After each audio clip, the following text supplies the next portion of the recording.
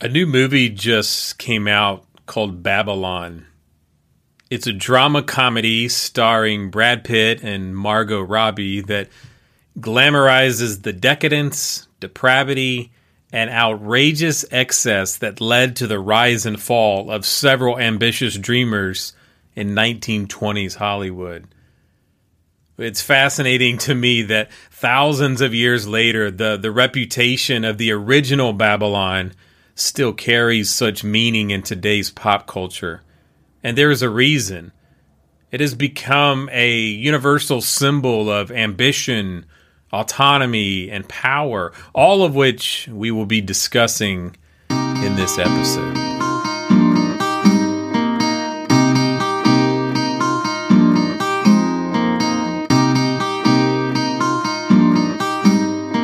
But before we get to that discussion, I want to briefly take a step back and review this podcast since it launched this past August.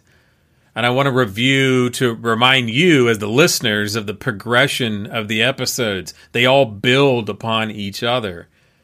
The last two episodes, most recently episode 10, which dropped the week after Christmas and before New Year's, we discuss how to set goals while being mindful of God. If you haven't listened to that, it's still very relevant. And before that was episode 9. It was actually an overview of volume 1 of the Wisdom Calling devotional. But in the first 8 episodes leading up to the most recent ones, we've been essentially camped out in the book of Genesis, the book of the beginning. Episode 1, I did an overview and kind of an intro of Wisdom Calling, the name, the brand, and what I'm trying to do, not only with this podcast, but the devotionals and the platform as a whole. Episode 2, we looked at Genesis 1, the first and ultimate entrepreneur and God's creation of the cosmos. Episode 3, titled Created to Create. We looked at the implications of that in our work and our identity and what God has created you and I to be and do. Episode 4, as gardeners and guardians, we continued this discussion looking at our role to be fruitful and to multiply and to be stewards of all the resources around us that God has given to us. And then in episode 5, when we looked at God resting from his creation, episode 5 titled Rest, Hurry, and Hustle, which, by the way, was the most listened to episode of this past year, and most likely I'm going to be revisiting that into some more detail. But that was an introduction to Shabbat, this concept of rest that we're going to see come up again in later episodes. Episode 6 was a really depressing one when we were faced directly with an episode titled Paradise Lost, and we looked at the fall into sin with Adam and Eve and all the ramifications of that even to today. Episode 7 titled Work as Worship, we considered Cain and his brother Abel and their particular work, their sacrifice of the fruit of the field and agriculture, but also in the fruit of livestock with animals and all those different dynamics there.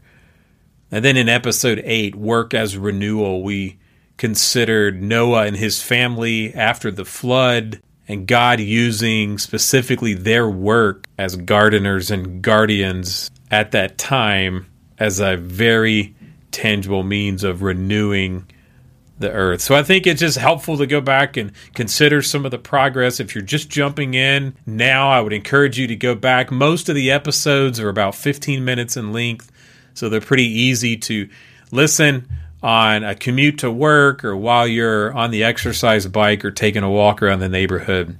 But I hope you'll give those a listen if you haven't. So today's episode 11, titled Babel Inc. or Babel Incorporated, is based on Genesis 10 and 11.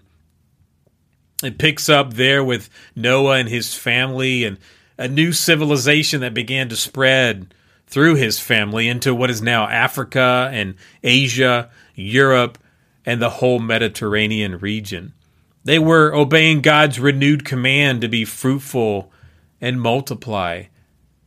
3 generations later, we're introduced to Noah's great-grandson, Nimrod.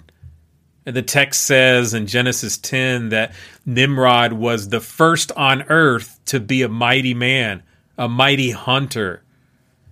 These descriptions highlight the fact that Nimrod was a warrior and a champion, and he was a warrior and champion because he dominated the surrounding clans and lands.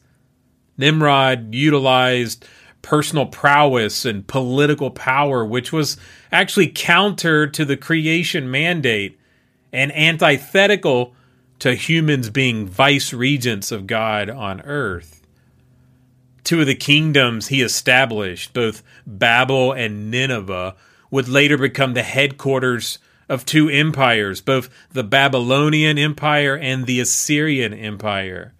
These empires would go on to become direct enemies of the people of God. The text there in Genesis states that as the people who were connected to Nimrod migrated, they decided to stay in one location and develop a city together. No longer would they live their semi-nomadic lifestyles and continue to fill the earth. They actually became sedentary and began unifying themselves, using all of their collective skills and resources.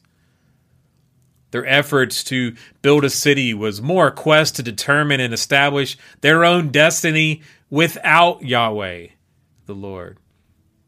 They harvested bitumen, which came from the ground. It was a petroleum-based substance, and they advanced in brick making in an effort to construct a tower that would help them make a name for themselves, the text says, and to provide security so that they wouldn't be dispersed again.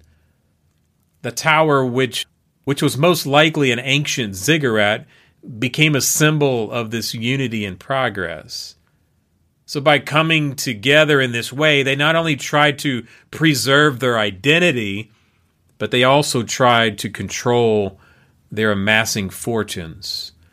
However, their enterprise was short-lived. The text goes on to highlight the fact that God intervened by intentionally mixing their languages, thus making it nearly impossible for them to continue to be unified. They could no longer communicate with each other. They were fragmented. So here's a few things to consider in light of Babel Incorporated, in light of Nimrod in Genesis chapter 10 and 11. I want you to think about Nimrod again. He was a man who displayed an incredible amount of personal ambition and political power, but he did so at the expense of people. He provided a profile, a model for so many individuals of influence that followed him and throughout history up into our present day. Why is it that people, that you and I are so often drawn to those who have and exercise the ability to dominate others?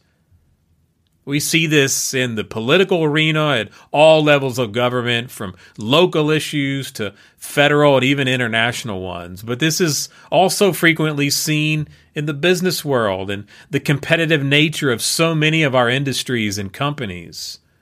Market share, monopolies, mergers and acquisitions, board takeovers.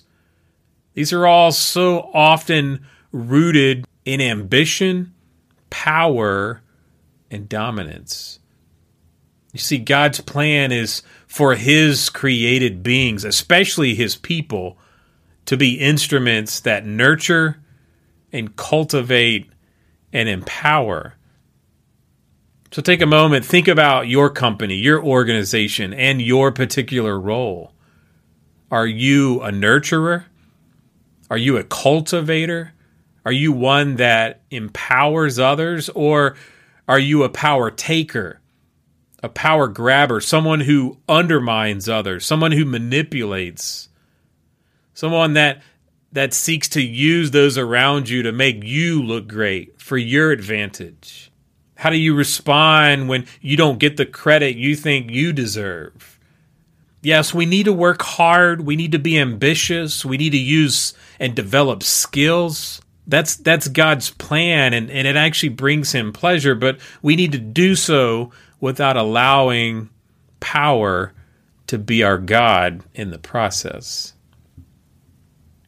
And secondly, I want us to think again about the city and this Tower of Babel, as well as the later development of Babylon, which have come to symbolize human ambition, autonomy, independence, and self-sufficiency apart from God. I've already mentioned in the intro this new movie that is out titled Babylon. You might be familiar with other pop culture references, such as David Gray's song Babylon, which alludes to an exiled relationship, or even Lady Gaga's 2020 song by the same name with lyrics like, "We only have the weekend. You can serve it to me, ancient city style. We can party like it's BC with a pretty 16th century smile." I'm not familiar with that song and not really sure what the 16th century connection is with the ancient city style. Maybe some of you can enlighten me there. But it's a classic story, isn't it? Babylon, this imagery. And Babylon Inc. might not be an actual Fortune 500 company, but it is alive and thriving and essentially embodies the culture that we live in. Technological advances, social unity, ambition, confidence in our abilities. And a significant aspect of cultivating wisdom is seeing our life and work and culture from God's perspective. It's the discernment to see all of this, and then the intentional strategy to resist this kind of self-sufficiency. And then third, I want us to consider the fact that unity and peace are not always ultimate goods. We live in a society that has elevated unity by means of tolerance and acceptance at all costs. This is a false form of unity that seeks to resolve difference and division by demanding conformity. Much of the biblical truth that we have already read and discussed on these episodes, and which are in the devotionals, is viewed by many today as just archaic dogma that serves only as an impediment to a unified secular utopia. And this will undoubtedly increase in the months and years to come. So you and I need to resolve in our hearts right now. We need to resolve in our hearts and our minds once again to know God's word, to believe it, to follow God's word over secular humanism.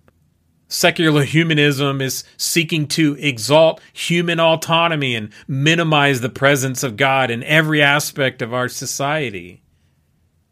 This is a commitment to real unity, where we can actually hold diverse opinions and differences in tension. We don't all have to conform to this overwhelming God of tolerance and acceptance. This isn't a call for you and I to be rude or pugnacious, but rather to simply double down on our commitment to truth in an ever-increasing relativistic culture. So I thought it would be appropriate to actually close this episode with a prayer. And this prayer is actually found at the end of the devotional. So if you're driving, you can listen along, but if you're in a position where you can just simply bow your head, why don't you listen and agree along with me in this prayer? Heavenly Father, you are abundant in mercy. Throughout history, people and organizations and nations have conspired to use their collective power and influence to make names for themselves, to have others worship and admire them. We are so often drawn to power and the ability, the identity, the security it can provide. So thank you for this reminder today that you have your ways of keeping us humble. We live in a culture that proactively exalts and rewards autonomy and ambition. So help me today to draw my sufficiency in and through you alone. Help me to work hard. Help me to be productive and fruitful in my work. And help me to be ambitious in areas that will empower and encourage those around me in ways that will increase eternal investments. I need your grace once again. Amen.